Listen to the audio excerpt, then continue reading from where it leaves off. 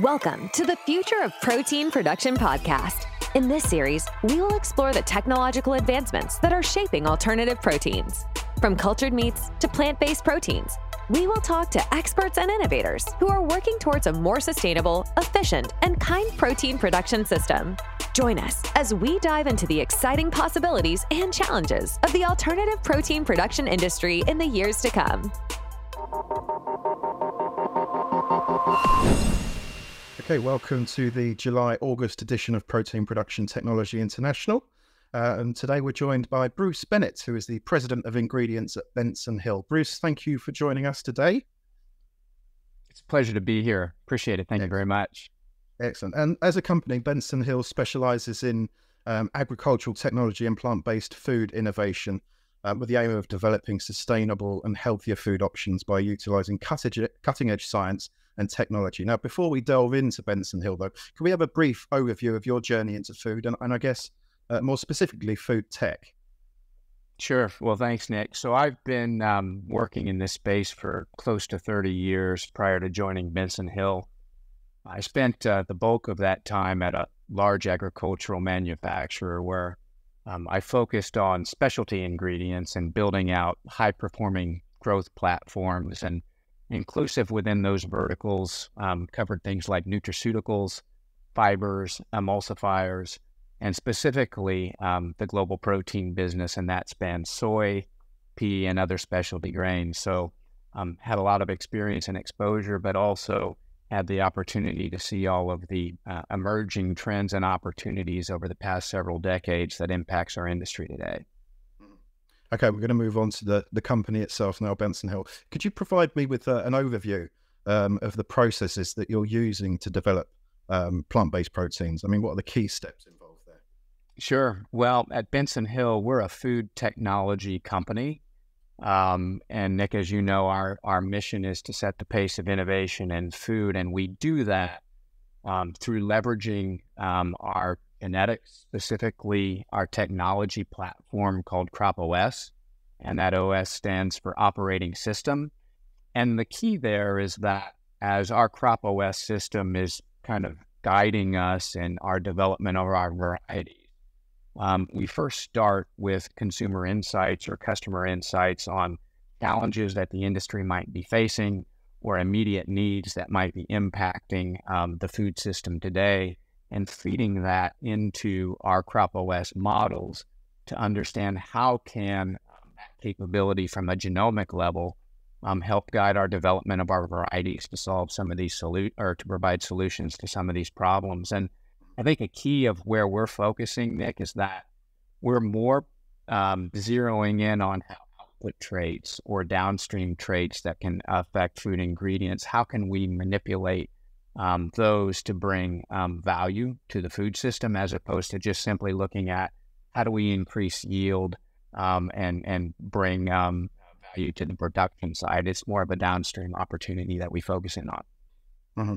Now, in terms of alternative proteins, you've been actively involved in R&D efforts to create protein ingredients for the food industry. What's your take on how the market has evolved recently and the demand for alternative proteins in, say, the past couple of years? For sure. Well, I think even it goes beyond just a couple of years. I mean, this goes back to the very early stages of my career when we were seeing some real mega trends impacting the development of the plant-based protein landscape, whether that's things like the 2050 story with population growth, or the drive for more convenient foods, or rise of the flexitarian, or urbanization. I mean, the mega trends are many, and they've been sustained, and that has helped fuel the momentum for a long-term trend in just additional accessibility and viability around the capabilities of plant-based protein. And you've seen over the course of time, in working with a broad base of different applications, markets, and customers, the industry respond. Certainly innovation is a very big part of that, but in stepping back and understanding how innovation has evolved, you've seen in the 60s certain extrusion types of processes to develop protein products. Then in the 70s and 80s, various isolation processes to develop higher protein ingredients. And then in the 90s, new development with products like crisps going into nutritional bars. But over the last probably 20 years, all of the development continues to leverage those same process technologies. So there hasn't been a lot of innovation around process, which is why it's exciting with Benson Hill and our innovation that we're looking at the front end of the system and developing better varieties from the beginning to leverage the current chassis, but do so in a much more efficient manner. And that's developing higher protein beans, for instance, that can then produce more valuable output on the ingredient side. Okay, well, let's move on to those products more specifically and what Benson Hill offers the industry. What types of sources do you focus on for protein development? Now, are there any specific varieties that show promise for high quality protein extraction? Well, for sure, as a company, and certainly if you look at the broader plant-based industry, we started with soy. That, of course, has been the key driver for many, many decades. And we've had tremendous success. I think one of the biggest challenges with soy over the last 20 years is the focus has been on yield development as opposed to quality protein development. And over time, you've seen yields improve, but at the same time, you've seen protein levels continue to drop. And in fact, over the last couple of decades, you've seen soybean proteins drop by over 10% during that time. And so that's having an impact on availability for protein manufacturers. And it's been a challenge that, we chose to address. And by growing higher protein soybeans, we're able to use those same type of processing techniques to produce high value, high protein ingredients, and in many cases, eliminate downstream processing steps, which contributes to a better cost efficiency, but also a much more sustainable platform for developing soy proteins. And we have a number of products ranging from high protein flours to high protein textured products that are being actively used today that we're excited about. I mean, what are some of the unique features or characteristics of your plant-based proteins that differentiate them from other alternatives on the market? I mean, how do they compare in terms of taste, texture, and functionality, for instance? Well, certainly our initial goal is to look at how can we impact the food system in a more sustainable, focused manner. That certainly underpins everything that we do at Benson Hill. We want to set the pace of innovation in food by not only providing high quality, great tasting, highly functional soy protein ingredients, but we want to do so in a way that impacts the environment and reduces greenhouse gas emissions and water usage, for instance. And by leveraging our ultra high protein soybeans today, we're able to produce very similar products to what are currently on the market, but with 50% reduction in greenhouse gases and 70% reduction in water usage. So we're not only bringing very functional, great tasting ingredients, but we're doing so with another value proposition around sustainability, which is actually desired by many of our customers like Kellogg's and their Morningstar Farms line, which we've announced in the past, because they have their own sustainability goals and they can leverage our ingredients to help them not only make great tasting downstream food products, but do so much more sustainably. Yeah, I guess it's everybody in that supply chain has got to be meeting their exacting standards. Now, I believe that you employ a closed loop ingredient model, which goes back to the genetics of the seed. So could you tell me a little bit about that and why vertical integration is so important and what benefits that offers? For sure. And I think that's a great question. And it really goes to a critical differentiator for Benson Hill as a company, because historically a big challenge with trying to develop through traditional breeding downstream output traits like higher protein or better tasting ingredients through improved varieties. The challenge has been that it's hard to get past the farm gate.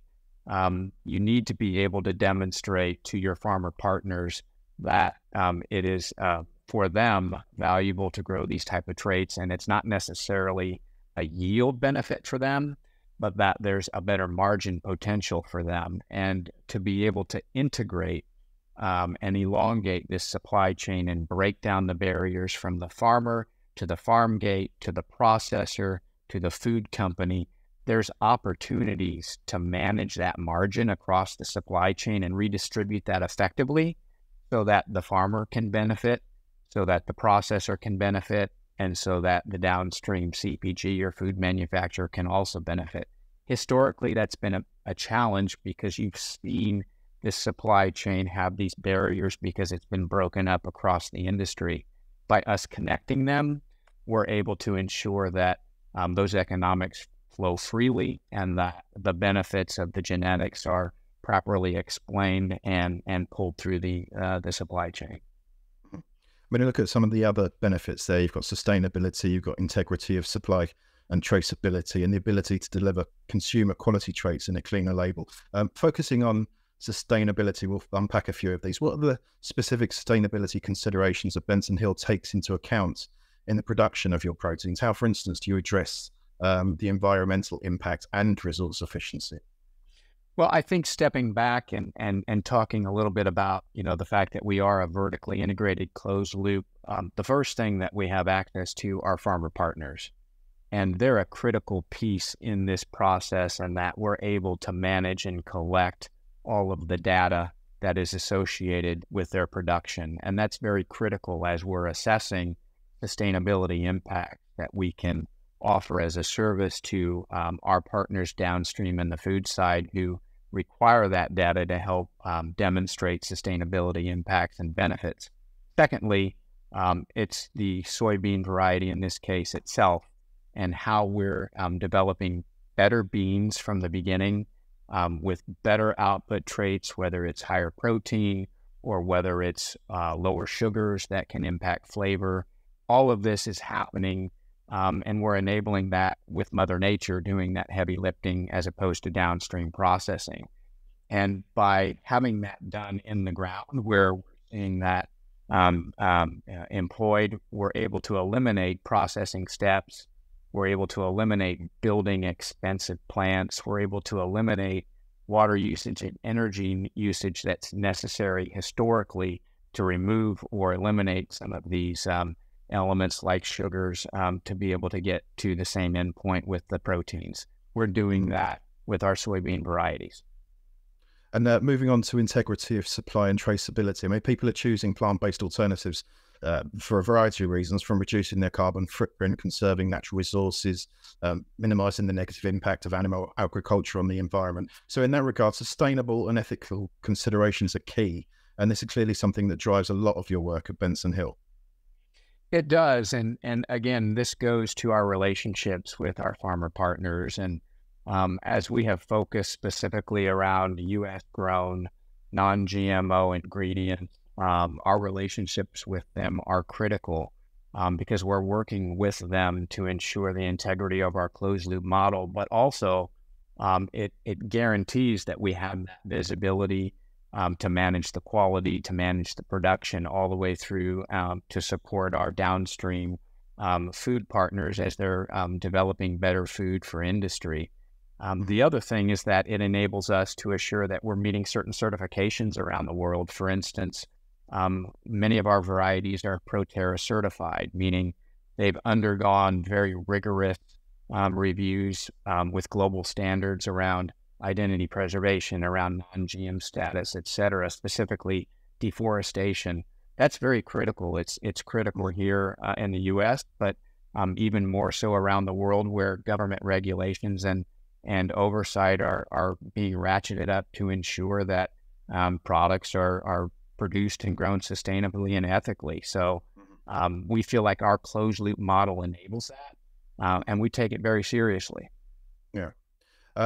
Your ability to deliver consumer quality traits in a cleaner label. Now, how do you ensure the nutritional quality and amino acid profile of your proteins? Are there any specific techniques or methods employed to optimize these attributes? Well, I think this goes back to leveraging the power of our CropOS system. There are billions of data points that it is monitoring, tracking, and continuing to evolve to produce better varieties that address consumer traits and downstream nutrition. I think one of the things that we put a lot of focus on is ensuring that our products are great tasting, and one of those ways is by eliminating certain oligosaccharides or sugars like raffinose and stachyose that contribute to flavor impact as well as gut distress or other challenges that you would see with oligosaccharides within your diet.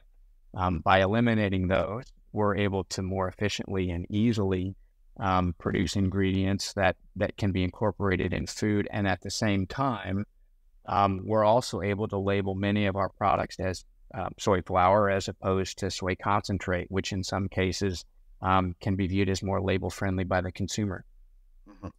Now, I know that you view plant proteins holistically at Benson Hill, proteins for human consumption, animals, livestock, for instance, including pets. So pet food, is that a big market for Benson Hill? So we're seeing a lot of potential with pet food, and it's an area that we're starting to put significant focus around, not only in working with customers, but also looking at how can we incorporate some of our new and evolving ingredients into studies to understand its impacts in the pet food segment. We already have a fair amount of work and success in the aquaculture industry in Europe. We've talked a lot about that and how we're delivering our protein ingredients into specifically the salmon and trout industries. And we're seeing a lot of transfer into the pet segment. But a big trend that has been ongoing for over a decade is this idea about, pet owners becoming pet parents and how they almost look at their food for their pets even more critically than they do for themselves. And so we're certainly cognizant and aware of that. But because of the trends that mirror, pet that you see in human, a lot of what we do in the human side directly transfers over to the pet side. So we're creating a lot of opportunity to create more nutritional ingredients for the pet segment. One of the challenges certainly with pet food is that they're very cognizant around their cost structure. And they currently use a lot of soybean meal in their diet rations. That can become a limiting factor for them to be able to add more protein just because of other elements that are associated with soybean meal. Because we can produce higher protein right out of the gate with our UHP and our own ingredients, it enables pet food companies to use more protein within their formulation so that they can produce a higher quality diet for pets. Well, I am a pet parent and I have a Labrador, and even more specific, I have a silver Labrador, and she is very, very fussy about her food and also prone to getting illnesses and allergic reactions to certain things. So we've got to be very careful what we're feeding her. And I think we talked earlier about, oligosaccharides and its impact in the human stomach and how certain sugars can cause discomfort. That certainly is a very similar type of situation with pets.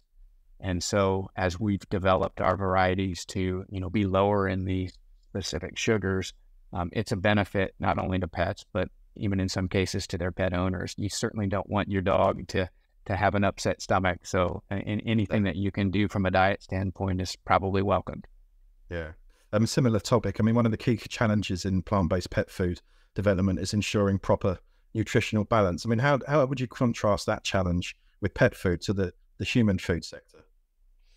Well, in stepping back, the key, I think, with how we're viewing the pet segment is that we want to assure we've got the highest quality protein with the lowest level of sugars possible, and that's been our strategy.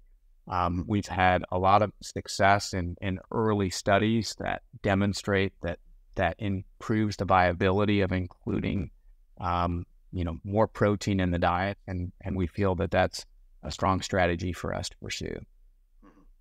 Okay, final question now, Bruce. What do you think is, if anything, is standing in the way of companies and consumers embracing alternative proteins? I mean, there's a $1.4 trillion meat market out there, and alternative proteins don't currently take up much of it. So what needs to change? Yeah, so it's kind of an interesting question because over the last probably 30 years, one of the biggest areas of protein consumption has been in tandem with the meat industry. I think the way we view protein adoption and acceptance is that It's not necessarily an either or when it comes to plant-based or meat-based. It's how do you improve food? How do you deliver higher quality food? And certainly one way of doing that is through plant-based foods.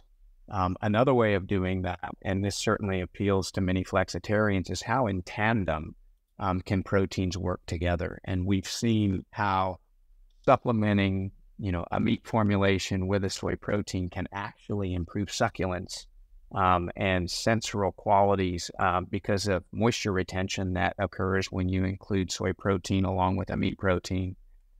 We've seen in beverage industry protein blends that maximize the uptake of whey protein along with the satiety effects of a soy protein in tandem can be very effective and valuable for the consumer. So long term, it's as long as food tastes good, as long as food has high nutritional value, and as long as it's meeting the sustainability requirements of the consumer, we see those as reasons to believe in continued growth for the protein industry.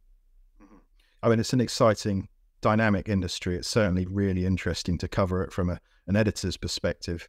Any final thoughts before we sign off? Well, I think one of the things I wanted to point out about Benson Hill that is really exciting for me personally after having spent the bulk of my career in kind of the traditional realm of processing is that we take very seriously our mission on how we intend to set the pace of innovation in food. And it's extremely cool for someone who comes with a deep processing background like myself to be able to walk up a couple of flights of stairs and sit with the CropOS team as they're managing and manipulating their plant science, data science, and food science through AI capabilities and developing food through that type of a lens to sit back and talk through from my perspective as an operator, how do we marry these capabilities to have dynamic and major impact on food? And it's not necessarily what can we do, it's what should we do? And those types of questions that we review together and the outcomes that we think through are really exciting, but also are showing how you have this intersection of technology tools along with genomics, along with trends under plant-based. That's truly, really exciting and why I get up and come to work every day. Yeah. It's just the start as well. It's just the start. Look, Bruce, thank you very much I know you're a busy man. Thank you very much for spending half an hour with us this afternoon. It's really nice to meet you. Thank you. Thanks, Nick. I appreciate it. Thank you for listening to the Future of Protein Production podcast. We hope you gained valuable insights and knowledge about the innovative technologies and practices that are transforming the way we produce protein. Don't forget to subscribe to Protein Production Technology International, our multimedia magazine, and follow us on social media to stay up to date with the latest news and updates. Stay tuned for more exciting episodes.